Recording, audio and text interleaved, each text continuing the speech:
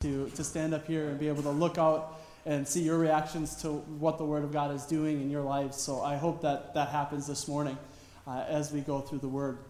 And so, like Tom said, I don't preach a ton, but every once in a while Tom gives me the opportunity to be up here. And my mission this year, whenever I get an opportunity to speak, is to keep neighboring as a part of what we talk about. So last October, if you weren't here, we went through a sermon series called Like a Good Neighbor, and Tom preached about how we can become better neighbors in our communities, in our neighborhoods. Neighbors, that makes a lot of sense. Better neighbors in our neighborhoods.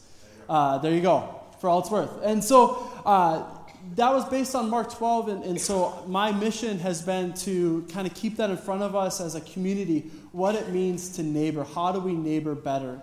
And so the last time I spoke about in Mark 12. It says towards the end of what Jesus says that he looked at the Pharisee that asked him the question, "What is the greatest commandment?" And the Pharisee agrees with Jesus when he says to love your God with all your heart, soul, mind, and strength, and to love your neighbor as yourself. The Pharisee actually says, "I agree with you, Jesus, that these two things are the greatest commandments that we have." And Jesus responded to that Pharisee by saying, "You are close to the kingdom of heaven." And I think that is probably the most disappointing and tragic words in the Bible. Can you imagine getting to heaven, Jesus looking at you and saying, "You were close to the kingdom of heaven. You were close." Yeah, and so I feel like that's just such an important part for us. We can get close to neighboring, but we really need to start neighboring. So we can't just get close to the kingdom of heaven. And so after that sermon, I literally was inundated with comments and questions and concerns about another part of Mark 12. And the part that I refer to is to love ourselves. The last part of the loving our neighbor is to love ourselves, like ourselves. And so these two comments that inundated me with concern for our well-being was, how do we love ourselves? If that's how we're supposed to love our neighbor, what does this look like? What does it mean? How does it mean to love ourselves and make that then an extension to loving our neighbors? And I couldn't get it out of my mind. These two comments, I couldn't stop thinking about them. I couldn't stop until I knew I had an answer for it. And so here we are this Sunday. And so that's what I want to talk about.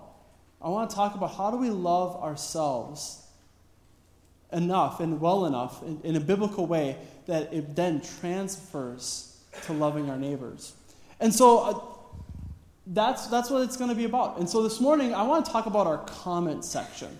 And everybody has a comment section, and we'll get more into this. But I really feel like the answer to how do we love ourselves, this is like the end. So don't get up and leave. I might get a little angry if you do that. But the end is, what are we listening to? It dictates how we love ourselves. What are we listening to?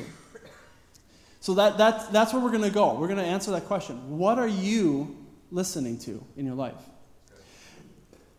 Now, I would say that in our culture today, we have a lot of what looks like love for ourselves. Has anybody been on Facebook lately, or Instagram, or Twitter, or any social media account that you have, and seen what everybody's posting out there?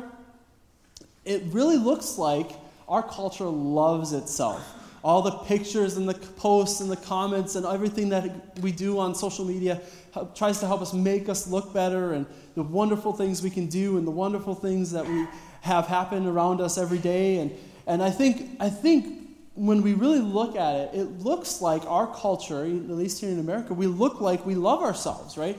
We look like we enjoy who we are because of what we're posting on our social media. I would say even for us, I think we look like we love ourselves. Like, what do you do with the money that you have? What do you do with the house that you own? I think these questions can be asked, and we can say, yeah, we love our family, spend time together, we love our community, we spend time at home, or what have you. And I think the crux of this is, I think it's a version of love. We think we love ourselves as the Bible's calling us to love ourselves. But when we look deeper into our culture, when we start to pull back the curtains and look deeper at what's going on, I think there's some disturbing and very tragic realities that are happening in our culture. See, for all that's being posted online and for all that's being posted on social media, the suicide rate in America the past 2 decades has increased by 36%. It is now one of the top 10 killers in America. So suicide is a top 10 killer in America today. I think that's a tragic reality. And it shows that we don't love ourselves. We don't care about ourselves. And the weird thing is, and I thought this was interesting from research, this is from 2016, that actually the Midwest has had some of the highest increases in suicide rates in the country. So we're living in an area in the United States that has seen a more precipitous rise in these rates than other parts of the United States. And I think that is sobering. And I want to stop right here as I'm talking about this and say, if you're struggling with depression or with suicide, please get help. Please get help. We don't want anybody, we love you. We want you here. We want you to find help. And so if you're struggling with something like this, please say something to somebody, even today. We have people in our congregation that are professionals that would love to meet with you and talk through these things with you, because if you don't get help, it's a dangerous place when you feel these negative feelings. And so I don't want to talk about suicide or depression and just gloss over the fact that people in this room struggle with that. Right? We don't want to pretend that it's not here. It's here. And so if you're one of those people that is struggling with these thoughts, please get help. I think God's plan for relationship and for those around us is super wonderful and is amazing. And we get to have the church community. What we offer here is so amazing. What God wants to do in our lives together is so amazing. And so I feel like you're in the right place if you're struggling with that. But don't struggle alone. Let it be known. So how do we, in light of these ideas that we look like we love ourselves as a culture, but we probably don't because of what we see in the rise in depression, the rise of suicide, how do we start to really love ourselves the way God desired us to? I think there's an intention here that God has for us to learn and to grow and to say we're listening to something. Something's affecting us and knowing that. In my life, and I have a personal story with this, I worked at a church before here, Hermantown Community Church, and it was a great experience, and it got me a lot of experience, and I got my license and the credentials with the Assemblies of God while I was there. But the year before I decided to step down from ministry at Hermantown and move on to something else, I struggled in my heart.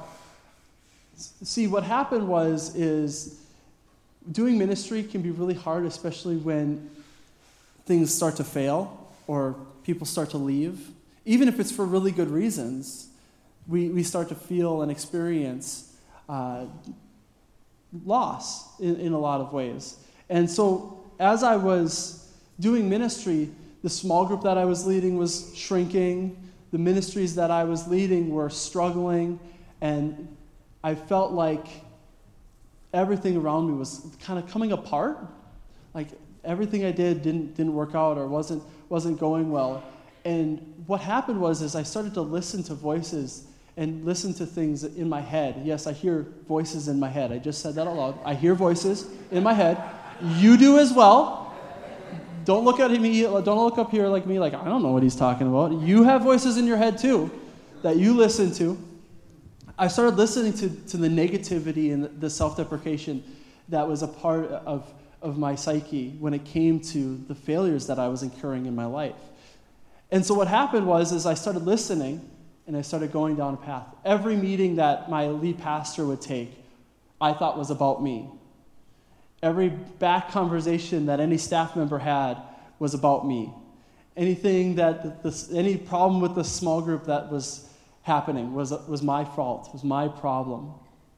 I struggled to find the positive in what I was doing. Even though I had positive voices around me saying, Matt, you're good at this. This is not your fault. Failure is a part of what we experience as humans. I was convinced in myself that it was me. That the problem, the common denominator of all the problems I was seeing was universally myself. And it was a very dark time. I considered getting out of ministry, maybe that I was unfit or unqualified to do what I was doing. And a friend of mine said, you need to read a book. And it's a book called Crash the Chatterbox. It's by Stephen Furtick. And I read this book, and I started realizing in myself that I needed to change. That I was listening to things, that there was a comment section in my life that I was paying attention to that didn't line up with Scripture, that didn't line up with what God had. And I needed to change. That's right. And so before we go down that rabbit hole too far, I want to go back for a second and look at Mark 12. So if you have your Bibles, your phones, that's a great way to look this up as well. So take out your phone and pull up the Bible app. It's free if you want to download it. It's free. And let's look at Mark 12 for a second, and then we'll turn over to Isaiah 55. And so I'll turn there with you. So we're going to start Mark 12, 32, and we'll start there, and then we'll go to Isaiah 55 together. So Mark 12, 32, the scribe said to him, right, teacher, you have truly stated, starting at 28. And one of the scribes came and heard them arguing, and recognized that he had answered them well. Asked them, what commandment is the foremost of all? Jesus answered, the foremost is, hear, O Israel, the Lord our God is one Lord. And you shall love the Lord your God with all your heart, with all your soul, and with all your mind, and with all your strength. And the second is this, you shall love your neighbor as yourself. There are no other commandments greater than these. So that's Mark 12, 28. So let's turn over to Isaiah 55 real quick, and then we'll explore this more. So Isaiah 55, starting with verse 1. I'll let you get there real quick. It says this, Ho! What a great way to start a verse. Ho! Everyone who thirsts, come to the waters. And you who have no money, come and buy and eat. Come, buy wine and milk without money and without cost. Why do you spend money for what is not bread, and your wages for what does not satisfy? Listen carefully to me and eat what is good, and delight yourself in abundance. Incline your ear and come to me. Listen that you may live. And I will make an everlasting covenant with you, according to the faithful mercies shown to David. And that's what we're going to look at today, these two sections, and how they interact, and how we can love ourselves, and how that can translate to loving our neighbors. So let's pray, let's dive in. Father, thank you so much for this morning.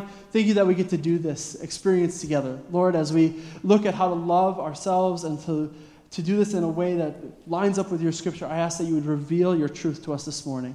Lord, give me the words to say. Holy Spirit, be with us.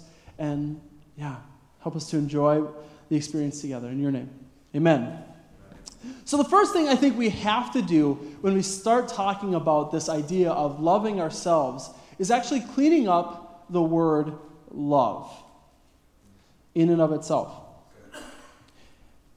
And see, the Bible is not written in English. It's translated to English. It's actually written in Greek. And so we have to translate words back and forth to figure out what it says. And so when we look at the scripture, sometimes when we read a word like love, there's actually some more detail behind the scenes of what really is meant when we see words. And so when we look at love, there's actually 4 words that kind of are in the background of that word love that are being translated. And I think knowing these really starts to help us clear up some of the muddiness of the word love. See, in our culture, we can say we love pizza and we love our dad. but only one person would be disappointed if that meant the same thing, right? If love meant the same thing, and I love pizza and I love my dad, your dad might be a little disappointed that it means the same thing. And I think we understand this in context for ourselves as Christians. We see love, or just in our culture, we understand that love is different, that loving our dad is different than loving pizza. But when it comes to our English language, there is no difference. The word love means the same thing. And so in the Bible, we see 4 words. And so I'm going to go through them really quickly, just to help us give us some context. So the first one that I want to do is storge. Hopefully I'm saying that right. Sounds Russian to me, but it's Greek. And this love is a love of family. The next one is phileo. We maybe know this one because of Philadelphia. This is a brotherly love, and it describes a love between brothers and friendship. The next one is eros, and this is a sexual love. And then the last one is agape, and this is it roughly translates from one's heart. The first 3 that I mentioned, storge, phileo, and eros, are all dictated by emotion. See, you can't have healthy eros without emotion. You need the emotion to be a part of what you experience. Same thing with storge. You need there's an emotional side of this that brings this love out in our families. The same thing with phileo. Brotherly love is dictated by our emotions, what we feel towards something and someone. Agape is different. And the interesting thing about agape in the Greek is you don't find the agape in ancient texts very much, except for the Bible. You find this word here, but not in other places in ancient Greek literature. And I think that's very interesting because it shows that God is calling us to a different kind of love than most of the world thinks about. So Mark 12, love your neighbor as yourself. Which love do you think it is? Give yourself a second, think about it. I need the All right, you've made your decision. Agape. This love that we're talking about is agape. It is a chosen love. And I think this is really important because when the emotion dictates our love for something, that emotion can fade. It can change. It can be different. It can go from one place to the next. It can transfer from one person to another person. Phileo doesn't mean you're always going to like this brother or this friend. It means you could like another friend and not like that person that you phileoed before. And so it is a chosen love. And as Christians, God is asking us to choose Him, choose to love Him. So love your Lord your God. That's the same agape love. We choose to love God and choose to love your neighbor as yourself. And so I think we can ask ourselves, which one's more important? Which commandment is more important? Is love God more important or love your neighbor more important? And I think if we posted that question to Jesus, which part of the commandments are more important? Which one of these two is more important? I think Jesus' answer to both would be yes. Both of these are important. They are the same piece or the same coin, just different sides. You can't love God without loving your neighbor. And you can't love your neighbor without loving God. There's a unity in this, as we see. And so our faith is shown by how we love God and how we love our neighbor. Our desire to agape God is shown by how we choose to agape our neighbor. And I think we should be happy that it's a chosen thing. That we can choose to love God and we can choose to love our neighbor, because otherwise we would be all over the place as Christians, right? We'd have all kinds of different emotional responses to our neighbors or how we want to treat them or what we want to do to love God, and God's calling us to say, I want you to choose to love me. And agape is the other side. God has chosen to love us. So when we look and see when God says, I love you, he's saying, I agape you. And I think we should be happy that God has chosen to choose to love us as well, because if he was controlled by his eros or his phileo or his storge, we wouldn't be here. Just period. We wouldn't be here.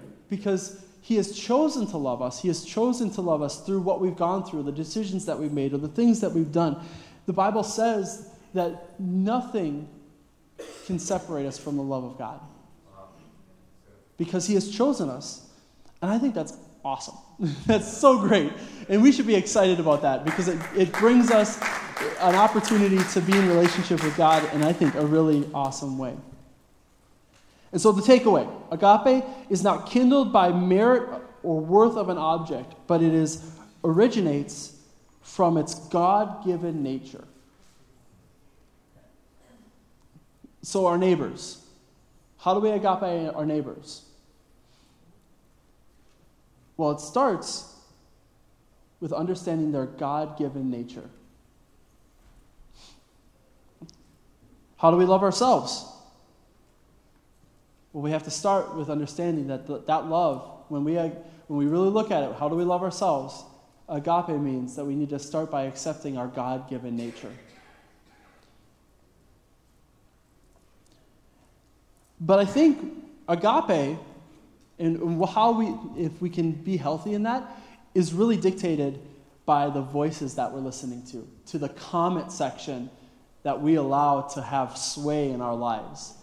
The fact that we can listen to other people and hear them, and they can speak things that aren't true about our nature, God-given nature, is important to realize. So, what comment section are you listening to? What things are you taking in that are speaking to you? And again, don't roll your eyes, because you're listening to something. Something is telling you how to dress or what to do or how to look or where to live or what decisions to make in your life. And they're powerful. They're super powerful in our society. I have to make a confession. I watch YouTube kind of a lot. It's okay. It's only an addiction.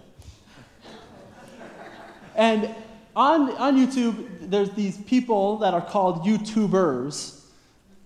And all that means is that they consistently make videos to be uploaded onto YouTube. So YouTubers are people who upload videos to YouTube, just in case you're not aware of the lingo. Now you know, you can impress your grandkids with your knowledge of YouTubers. And I've followed a few YouTubers for many years. I followed some YouTubers for 5 or more years, watching their videos religiously every time they upload. And I love it because it's like a window in other people's lives, and the creativity that's out there is amazing. But one thing that I have noticed with watching some YouTubers over many years is that they all seem to kind of get hung up on the same thing. And I've been floored by this, especially as I've been thinking about it. They all get hung up on their comment section. It's amazing to me. They may be making great videos and doing some really interesting things with creativity, but then a few weeks later, they'll be talking about their depression or their hurts over their comment section. And I go, what is going on here? You guys are doing great. You're doing something great. And now you're talking to me about some person that doesn't have a life, that just wants to make you angry or say stupid things on the internet because they think it's okay. But these YouTube personalities that I've seen, they get more hurt, more angry, and even quit YouTube completely over their comment section. And I think that shows us it shows me anyway. It shows me that what we're listening to, the comment section that we're allowing to speak into our lives, has huge impact upon what we believe about ourselves, what we believe about our futures, what we believe about even our God-given nature. We're listening to something, someone, in some way. Is it a parent, a friend, a pastor, movie star, boss, coworker? What voices are you listening to? And believe me, I really do believe we're listening. We have to believe this. If we're going to start loving ourselves the way God asks us and calls us to love ourselves, we have to admit that we listen to something. You can't just sit there and say, well, God's the only input that I have on my life, and nothing else matters. I think we're lying to ourselves when we say that is really where we're at. We are listening.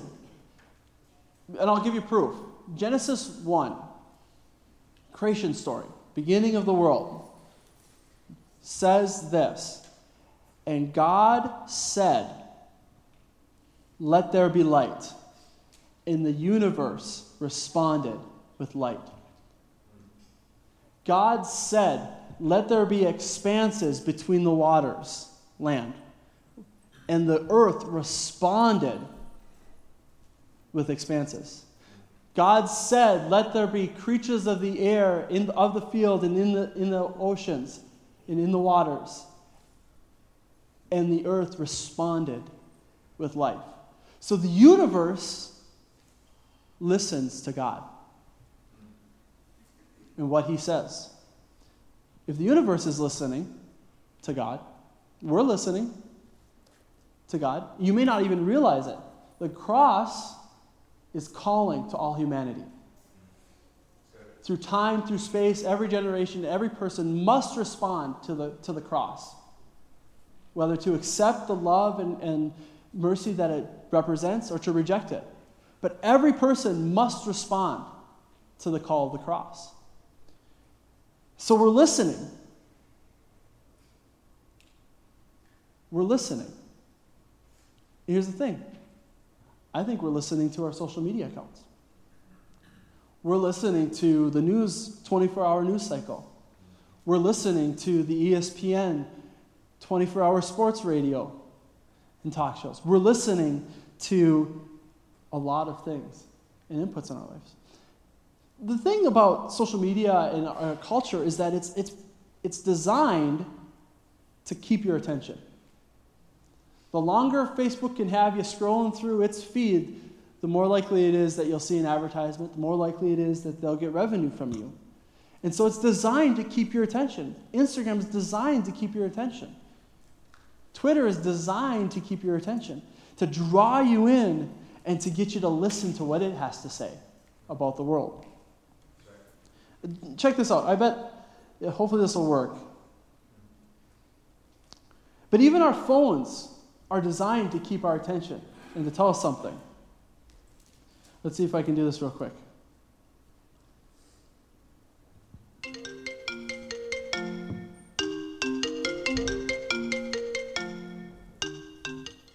All together, what was that? What does that represent? A ringtone. Right? How about this one? You know it. I don't even have to tell you. Some of you may have even reached for your phone just now thinking, your phone went off. Mute your phone during church. It's a healthy thing. In fact, for me, when I get a new iPhone, I have to put some different sounds in my phone because what'll happen is I'll be in a social situation at, I don't know, Sam's Club or Target, and you're walking along, and this noise goes off, and you're going, you quickly take out your phone because it was a text. I thought I got a text. So I have to change mine. Hey, listen. Just so that I know better. It's my tone. So I know the difference between your text messages and my text messages. These things are designed to get your attention. And probably in some ways nice. When you get a phone call, you probably want to know, right? You want your attention to be grabbed. When you get a text, you want to know when you get a text. So these things are designed by nature to grab our attention. The problem is they hold our attention. You get stuck on the bubbles when you're texting somebody. You're texting. Your message comes out, and then you see the bubbles come up real quick. You're waiting for them to respond. Waiting. And then the bubbles go away real quick, and then they come right back, and you're waiting. They're designed to keep your attention. Isaiah 55, and this is why I read this, it says several times in it that we must listen to God. God is calling to us in Isaiah 55. It says, listen carefully to me and eat what is good. Incline your ear to me. And some versions say that your soul may live. Incline your ear to me. Listen to me. God is calling. Our intake of our comments and suggestions and criticism, I think, can be important. Let's be honest, I couldn't write a good college paper until my teacher taught me how to. I needed the criticism and the comments and those things to build me up and to teach me how to write well. Mathematics teachers out there, we need you to teach us how to do math right, because it's hard. We need the criticism and the critiques in our lives, but when our identity becomes wrapped up in that person's opinions and thoughts, when now the paper, the letter grade on your paper that you receive back is what you identify with as your personal value, now this is unhealthy. Now you've gone to a place where this person is controlling and telling you your worth. And the Bible even says that Satan stands and accuses the brethren, accuses us in front of God. He's using words. He's accusing us. And I think that's his primary way of getting to us. Is God comes in, we accept him, he changes our lives, and it says that we become light, and darkness and light cannot exist together, right? They can't be together. And so what Satan does is he accuses you.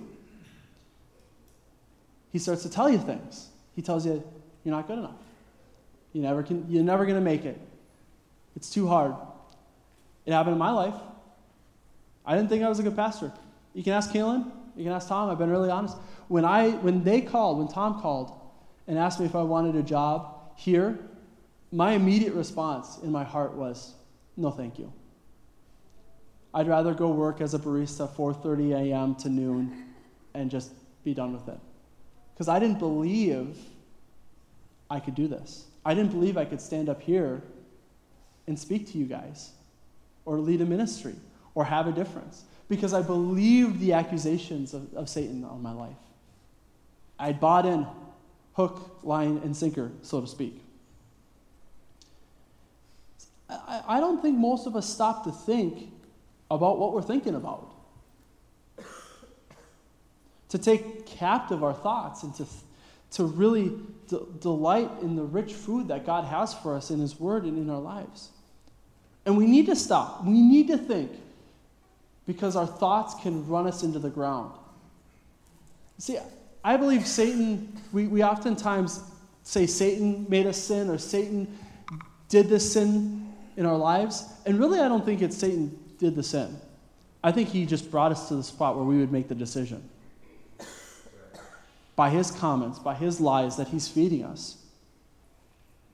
In my life, when I was struggling and believing that I wasn't good enough, I wasn't even listening to the positive people around me that said I could do it. All I was listening to was the lies of the enemy. And so what are the right things we should be listening to? We can see a lot of places in our lives where the comment section can be to go awry. Even me, standing up here, believe me, I want to speak the right things, but I can say the wrong things sometimes. I can fail.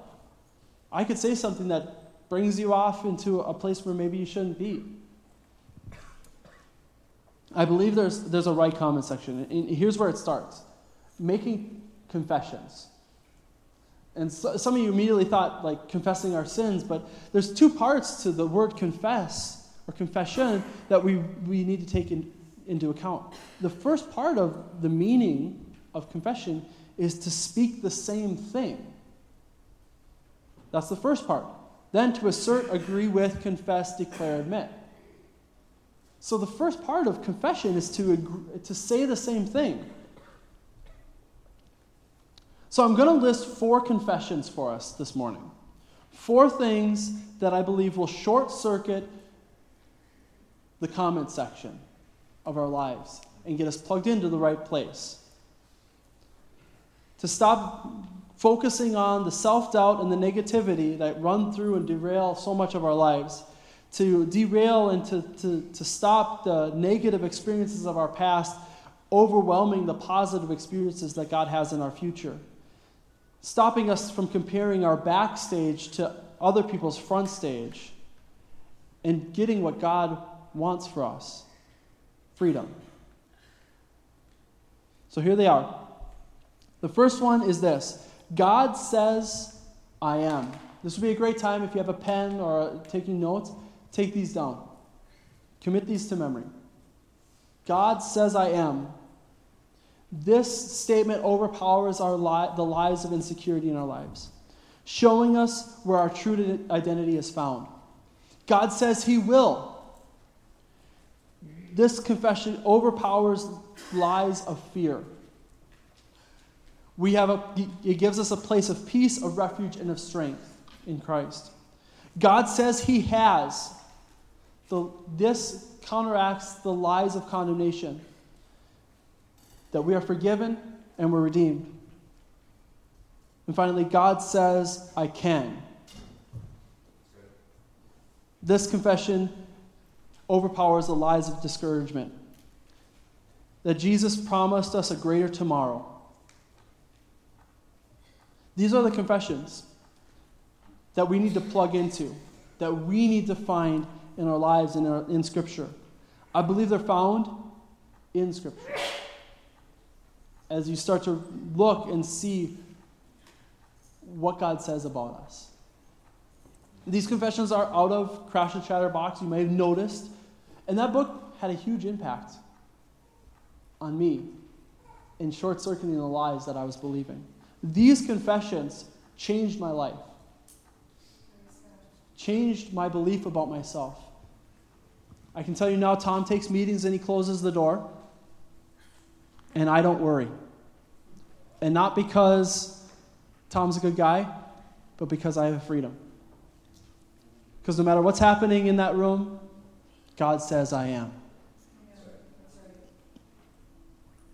That no matter what situation I'm in, no matter where I'm at in life, the failures I may have, God says He will. He will do something in my life. That when I worry about the future and struggle with my own decision making, that God says He has. He has defeated sin, the grave. And when I wonder if I can get up here and do what I'm doing or any other part or have another baby for the second time, when I worry about whether or not I can make it, I tell myself, no, God's word tells me that I can. Because God says I can.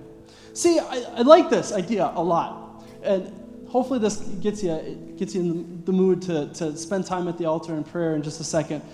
But there's audio sources. Right? We have, and we're plugged into something. This part, it's plugged in, and we have it. We're sitting here. Ooh. We're listening to something. You're listening to something. This is plugged in somewhere. Where is it plugged in? How is it plugged in? These confessions, what I hope, and I tell you what, as I labored over this sermon, as I thought about it, I thought my own experiences of negativity and self-doubt and how much I struggled for so long. I thought about you guys. I thought about who would be here, what lies you're believing, what things you're going through, because it's the battle in your head. And you're losing ground, and you believe nobody cares, or that God's not listening, or that it doesn't matter. And you're plugged into an audio source. You're listening to a comment section. And what God really wants us to do is take this.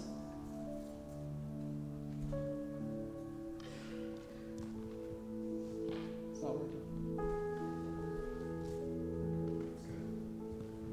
And he wants us plugged in just like this. He wants us listening to his word, worshiping him, giving him glory. If you'd stand with me this morning. Those who are willing to pray, have been asked to pray, please come forward. We're going to spend some time in worship. God wants you to plug into the right audio source. He wants you to hear his desires for you, his will for you, his plan for you. And you got to plug in. It has to start somewhere. And so this morning, no matter where you're at, no matter if it's your first time or your 100th time or you've been here since you were born, receive prayer this morning. Receive freedom this morning. Start confessing the things that God has for you, for us. Right now. Take time to worship. This is never time, this next 5 minutes as we worship and as we sing songs together, you're not going to regret the time you spend listening to God, plugging into the right audio source. Because once we're plugged into the right audio source, once we start hearing the truth that God has for us in his word and as we worship and as we receive prayer, agape comes. We can choose to love ourselves. And so that's what I hope for you this morning. So we're going to spend the next few moments in worship together. Please come forward, receive something for this morning. Receive prayer this morning. Spend time. Don't worry about the time. Believe me, you're not going to regret it. Plug into the right audio source this morning. And once we do that, then we can start going out and loving our neighbors as ourselves. Father, thank you. Lord, as we worship you, Lord God, come into this place. Holy Spirit, come in this place. Lord, convict us of the things that are holding us back. Lord God, reveal your truth to us this morning. Help us to see that what you say is true, Lord God, that you say I am. You say you have, you will. You say you have, and you say I can. Thank you for all that you do in your name. Amen. Let's worship together.